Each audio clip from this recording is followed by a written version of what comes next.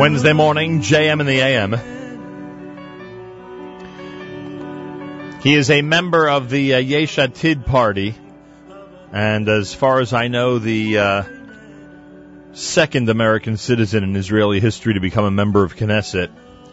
And he has been gracious enough to be a guest of ours before, and he joins us this morning live from Israel. Rabbi Dov Lipman, welcome back to JM in the AM. Thank you so much for having me. Still a difficult day here, but we're trying to get back on our feet. I can only imagine, and I want to speak about that, of course, and excuse my curiosities that it dominates the beginning of this conversation, but I never imagined that the head of your party, Yair Lapid, would be one of the most outspoken people when it came over the last 2 weeks to the issue of prayer and spiritual support for the boys. I'd love for you to address that. And as well, he actually spoke at one of the funerals yesterday, which I thought was a remarkable development. Could you address that for me?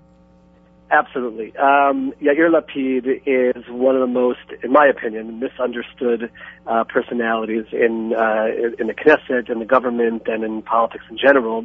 You know, there were a lot of raised eyebrows when I joined with the Yesh Atid and joined with him, and certainly many attacks, and those were based on the fact that people did not have the opportunity that I had to sit with him for hours and understand what a depth of Judaism there is to this man, a belief in God, growing up in a home where that wasn't surrounding him, and just one of the kindest souls I've ever met. And it oozes from him. It comes out in our meetings. It comes out regularly. There are policies that people have questions about, and I'm always open to answer them. But the mistake that people make is crossing over from policies into the person himself. So for me, it wasn't in any level a surprise at all. And I want to emphasize, the family asked him. Each family was asked to ask for one member of the government to speak at the funeral. So in one, they asked for the defense minister, in one they asked for the education minister, Shai Perun from our party, and then the third one they asked, or the Shire family asked for Yair. And the reason is so obvious to me that when he visited with them, they felt the care, they felt the nurturing. He didn't turn his visit into anything political, because that's the kind of person that Yair is, and therefore it was natural that he would speak. And I advise everyone to go on timesofisrael.com, and his hesped, his eulogy is featured there. He talks about the need for us to be together at this time, and at the end, he quotes the Ari HaKadosh. Those were his words, by the way. He wrote this eulogy by himself. The Ari HaKadosh, who says that I hereby accept upon myself the positive commandment from the Torah of love your neighbor like yourself. And this is Yair, and I'm happy people get to see it, and it's unfortunate that I have to take this circumstance to make clear what kind of a person he is, but I'm happy that at least people get to see this side of him, and I have no doubt that there are many other misunderstood people as well, and it's just a matter of disconnecting sometimes politics from the person. So he decided to end his speech with Hareini mikabel alai mitzvat aseh shel va'ahavta l'reacha kamocha v'hareini ohev et kol echad mibnei Yisrael k'nafshi u'me'odi. His own decision. He wanted no one's involvement in the eulogy. When I heard that he was speaking, I volunteered right away. Do you need help with the religious ceremony? No, he's sitting down and he's writing this by himself, and that's what he did, and I didn't doubt for a second that it would be meaningful, and it touched the families on the deepest of levels, because here you see a person who's known in Israel as a secular icon in Israel, and yet you see the Judaism, you see the Adam L'Chavero, you see the love of fellow Jews, and I will take the time for anyone who ever wants to hear more to explain that is the kind of person that Yair Lapid is through and through, and when he said that he took out a sitter and davened for the first time in 6 years, I want to just emphasize, it's not that it's the first time he prayed in 6 years. It's the first time that he looked for the sitter to actually daven one of the tefillos from beginning to end. And that's what he did at the moment that he heard about the boys being kidnapped. I think someone actually suggested at the funeral that the Hareini Mikabel that he quoted be used at the beginning of every Knesset session, which, It was mentioned, I think, by the Rosh Yeshiva, a wonderful rabbi from Makor Chaim, where the two of the boys are from.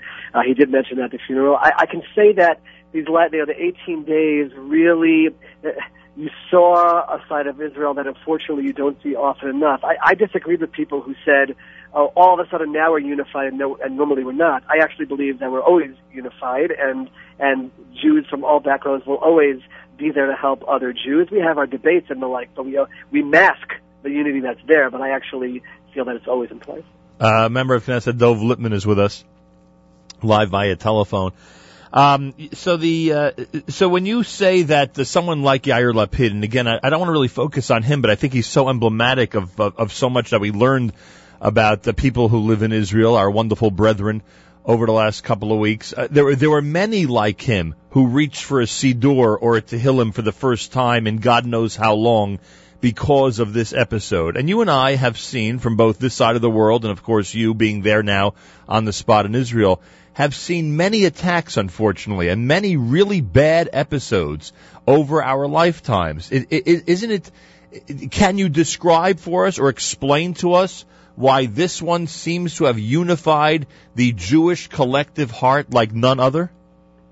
There was something about boys, excuse me for tearing up.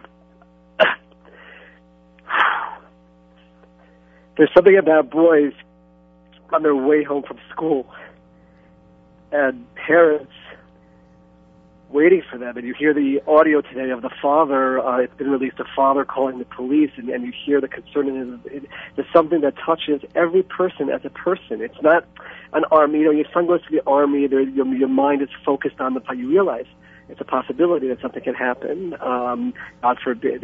This is something just a regular place. Never happened before in this kind of a way.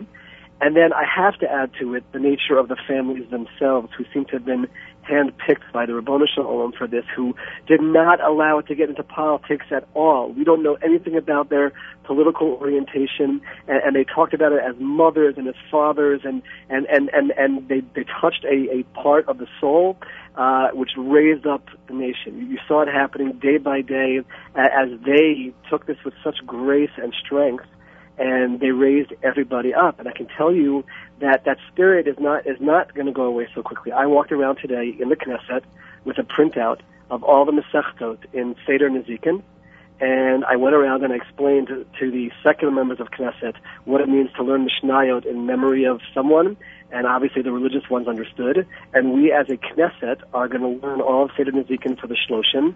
And this includes not only religious parties, members of the Meretz Party are doing it, of the Labor Party, of the Hadash Party, Dov Chenin, and we're all going to learn Seder Nezikin together. I think everyone realizes that there's something deeper that unifies us. And even if it's not about Shmiras HaMitzvot, no one's saying that everybody has to keep the mitzvot, no one's forcing other people to keep the mitzvot, but that underlying covenant, that underlying spirituality which unifies all of us in terms of what kind of people we are, in terms of not accepting the kind of behavior of our neighbors and our enemies, that unified everyone together.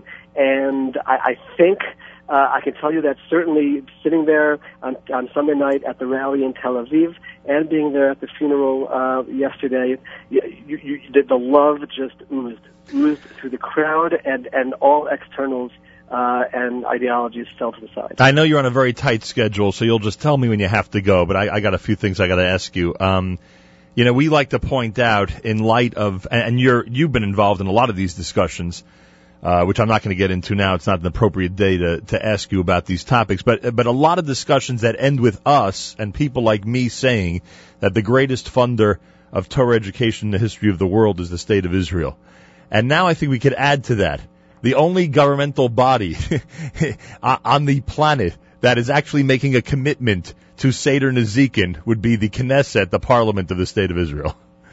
I think it's very true, and I always say I wish people could see some of the things that I've been blessed to see behind the scenes here. In terms of, and I'll just give you an example, Yair Lapid sitting with, and I won't mention a name just so I don't hurt his standing or the like, but with a member of the United Torah Judaism Party, sitting together over coffee, laughing with each other's jokes, asking questions about each other's children. There's a side of camaraderie which people don't see and people don't recognize, and unfortunately we take things to become personal. And I think that's the biggest message. Disagreements, we're always going to have disagreements, and that's a part of who we are. In the time of the Gemara, it was Hillel and Shammai, or still Talmidim of Hillel and Shammai and Abaye and Rava, and to understand that we'll have those disagreements.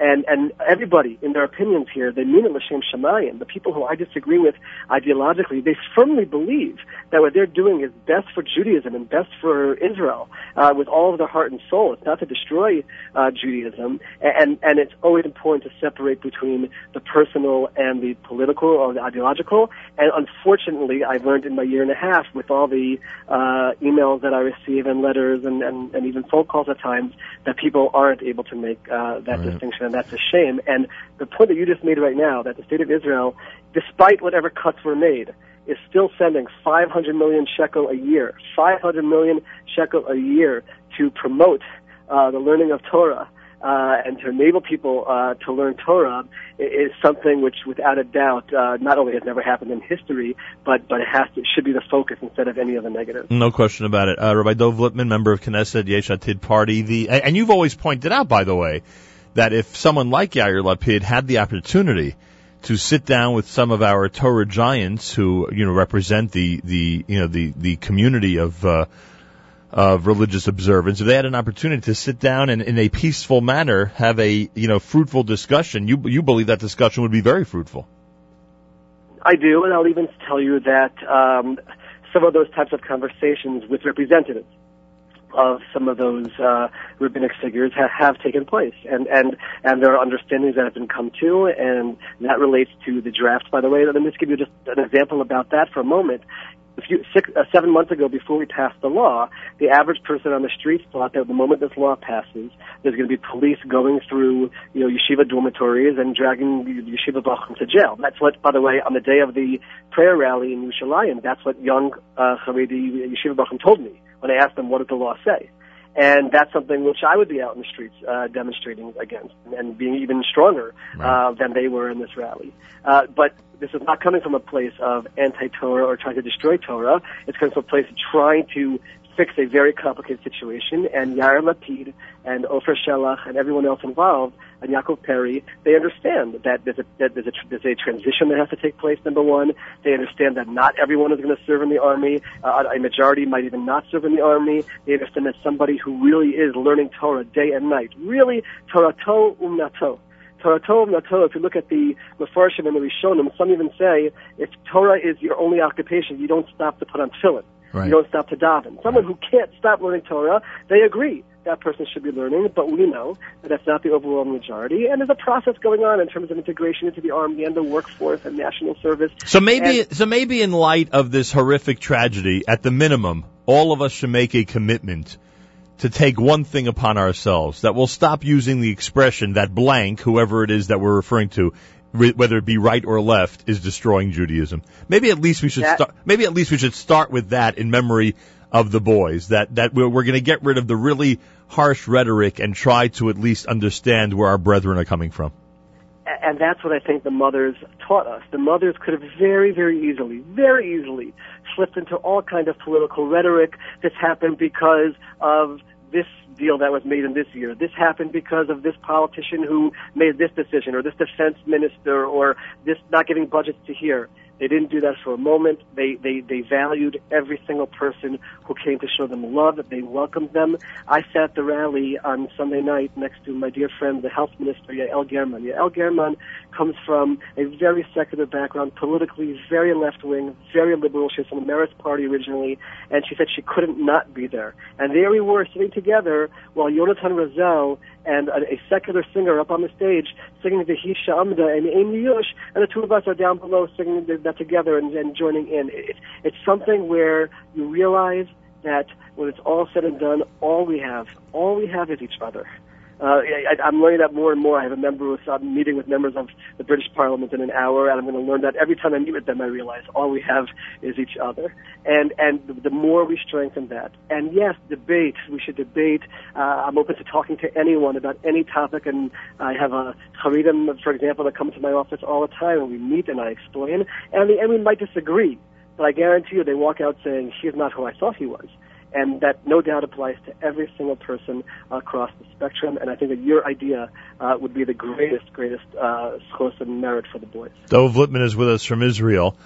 Was there, and again, I know we shouldn't get into the whole political thing, but I'm so curious.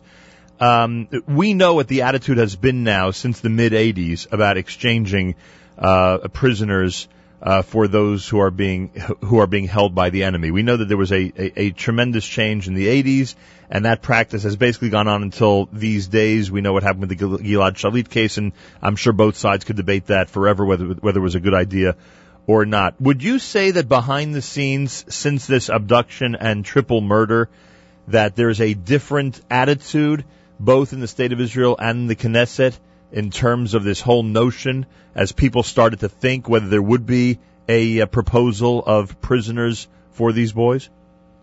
There definitely has been a change, and there's two factors. One is what I tried to get out before, and it's not easy to talk about, just the idea of seeing how far it can go with these evil people and just taking innocent boys. That's one level. But another thing happened during these 18 days, and that is the announcement of the arrest of the murderers of Baruch Mizrahi, right, who was murdered on Erev Pesach, and finding out that his murderer was someone who was released in the Gilad Shalit deal. Meaning, for people to be able to see, and again, we don't blame the Shalit family right, for all of their efforts. Correct. We don't blame Gilad. We don't take it in that direction at all.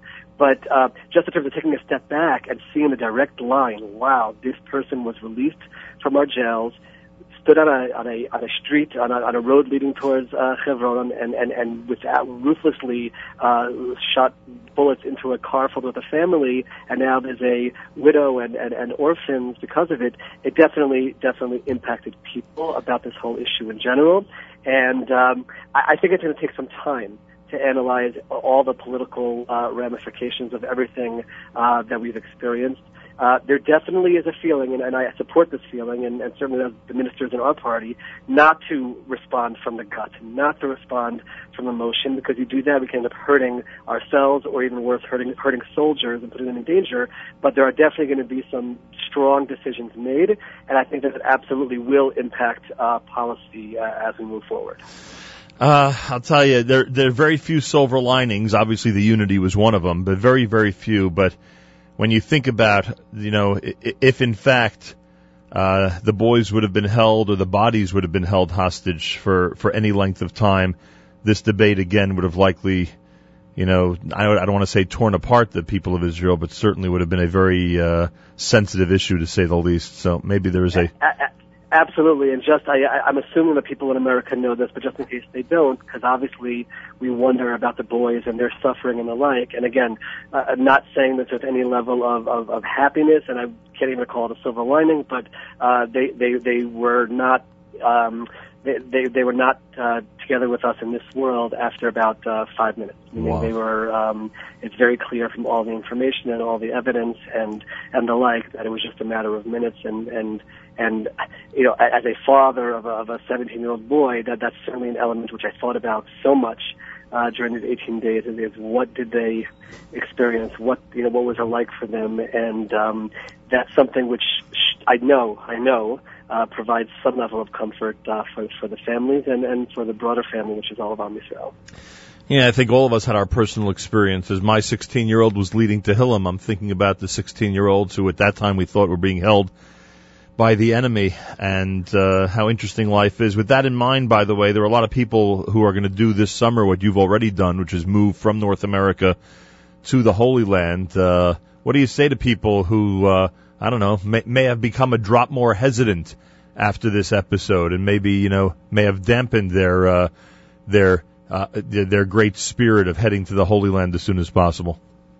I would tell them that if they could ask my 17-year-old son, who had his Tzav Rishon, which means his first appearance before the Army Board, to go into the Army, God willing, in a few years, who very much identified with the boys, whose good friend from Yeshiva was at the Trampiata, was at the bus stop with them and experienced a lot of this almost firsthand. If you would ask him for a moment, despite everything you just experienced, would you give up on moving to Israel, and would you want him to live in America? His answer, without any hesitation, would be that Israel is where I belong. Israel is where Jews belong. Israel is where I feel closer to God. Israel is where I'm soaring in learning Torah, but also contributing to the Jewish people in ways that I couldn't do in other circumstances. That would be his answer, and none of these fears impact our thoughts about moving here. God willing, next Tuesday we're having a celebration in the Knesset, a reunion of my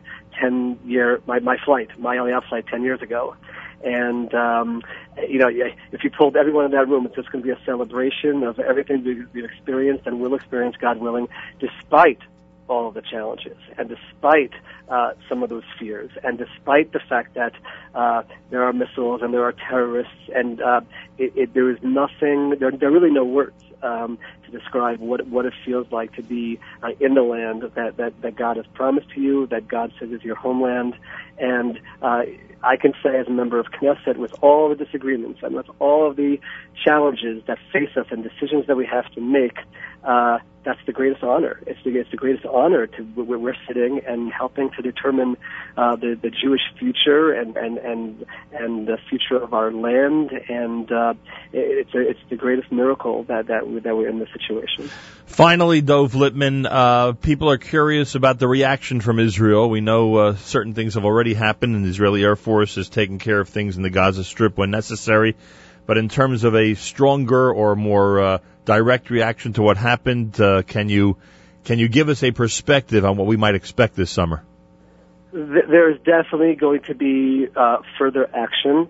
Everyone has to realize that when people say, go into the Gaza Strip and root out all of the missiles and root out all of the evil, that you're talking about our sons. You're talking about our sons going in there. I know that at the end of Amud Anan, for example, when we went in a few years ago and the decision had to be made, should we go in with ground troops or not, there are estimates, God forbid, of over 1,000 lives lost on our side if we would do that. It's complicated, but I guarantee you that every single member of the government, and I spent a significant time yesterday with two ministers yesterday, they are committed not only on the base level to punishing the people involved in this particular murder, but to go after the leadership of Hamas and to do what is necessary to try to bring life back to normal in Sderot and in the whole area of the South, where unfortunately people are suffering terribly, and it is a very difficult way to live. And the key is, like I said before, not to react from the gut, not to react from emotion, to sit with the experts on the army, to sit with the security experts, and including the Shabak, who have the information on the ground, and to make the best decision to provide security for the people of Israel. And I can tell everyone in America, yes, there will be further action, and that is what the goal will be. Dov Lipman, I'm sure you'll see the families this week. The families of Eyal Gilad and Naftali. Please convey to them that the collective Jewish heart continues to grieve with them and shares a small part of this incredible agony that they're experiencing right now. I will tell them, I will tell you that sitting with them on Sunday night in Tel Aviv at the big rally in Kikar Rabin, they kept saying to us as members of Knesset how much it means. And by the way, at that point, believe me, they knew that obviously everyone held out hope for a ending where the boys would come home alive. They knew the news wouldn't be good. They knew the reality that that's not likely, right. and they were taking it in, and it was like a collective hug, and it raised them up. They raised us up, but we also raised them up. And I will convey that to them. I'll be going, God willing, on Friday morning to two of the families, and then Motzi Shabbat to the third. And I will absolutely convey that to them. And I guarantee you that that'll play a huge role in their being consoled. I thank you so much for joining us. We should speak on really wonderful occasions in the future. Thank you. Amen. And B'sirot Tovot to all of Am Yisrael. Wednesday morning, Rabbi Dov Lipman, member of Knesset Yesh Atid party in Israel, and I appreciate his time this morning. He will be bringing that message to the families, that the collective Jewish heart is in grief with them, and that we, whether it be in the United States or other parts of the world, came together over the last couple of weeks to offer whatever we could in the hope that Eyal Gilad and Naftali would be found safely and would be returned home. That, of course, did not happen, but the unity and the incredible love of the Jewish people, love for one another, our brothers and sisters that came through during these 2 weeks. Simply unmatched.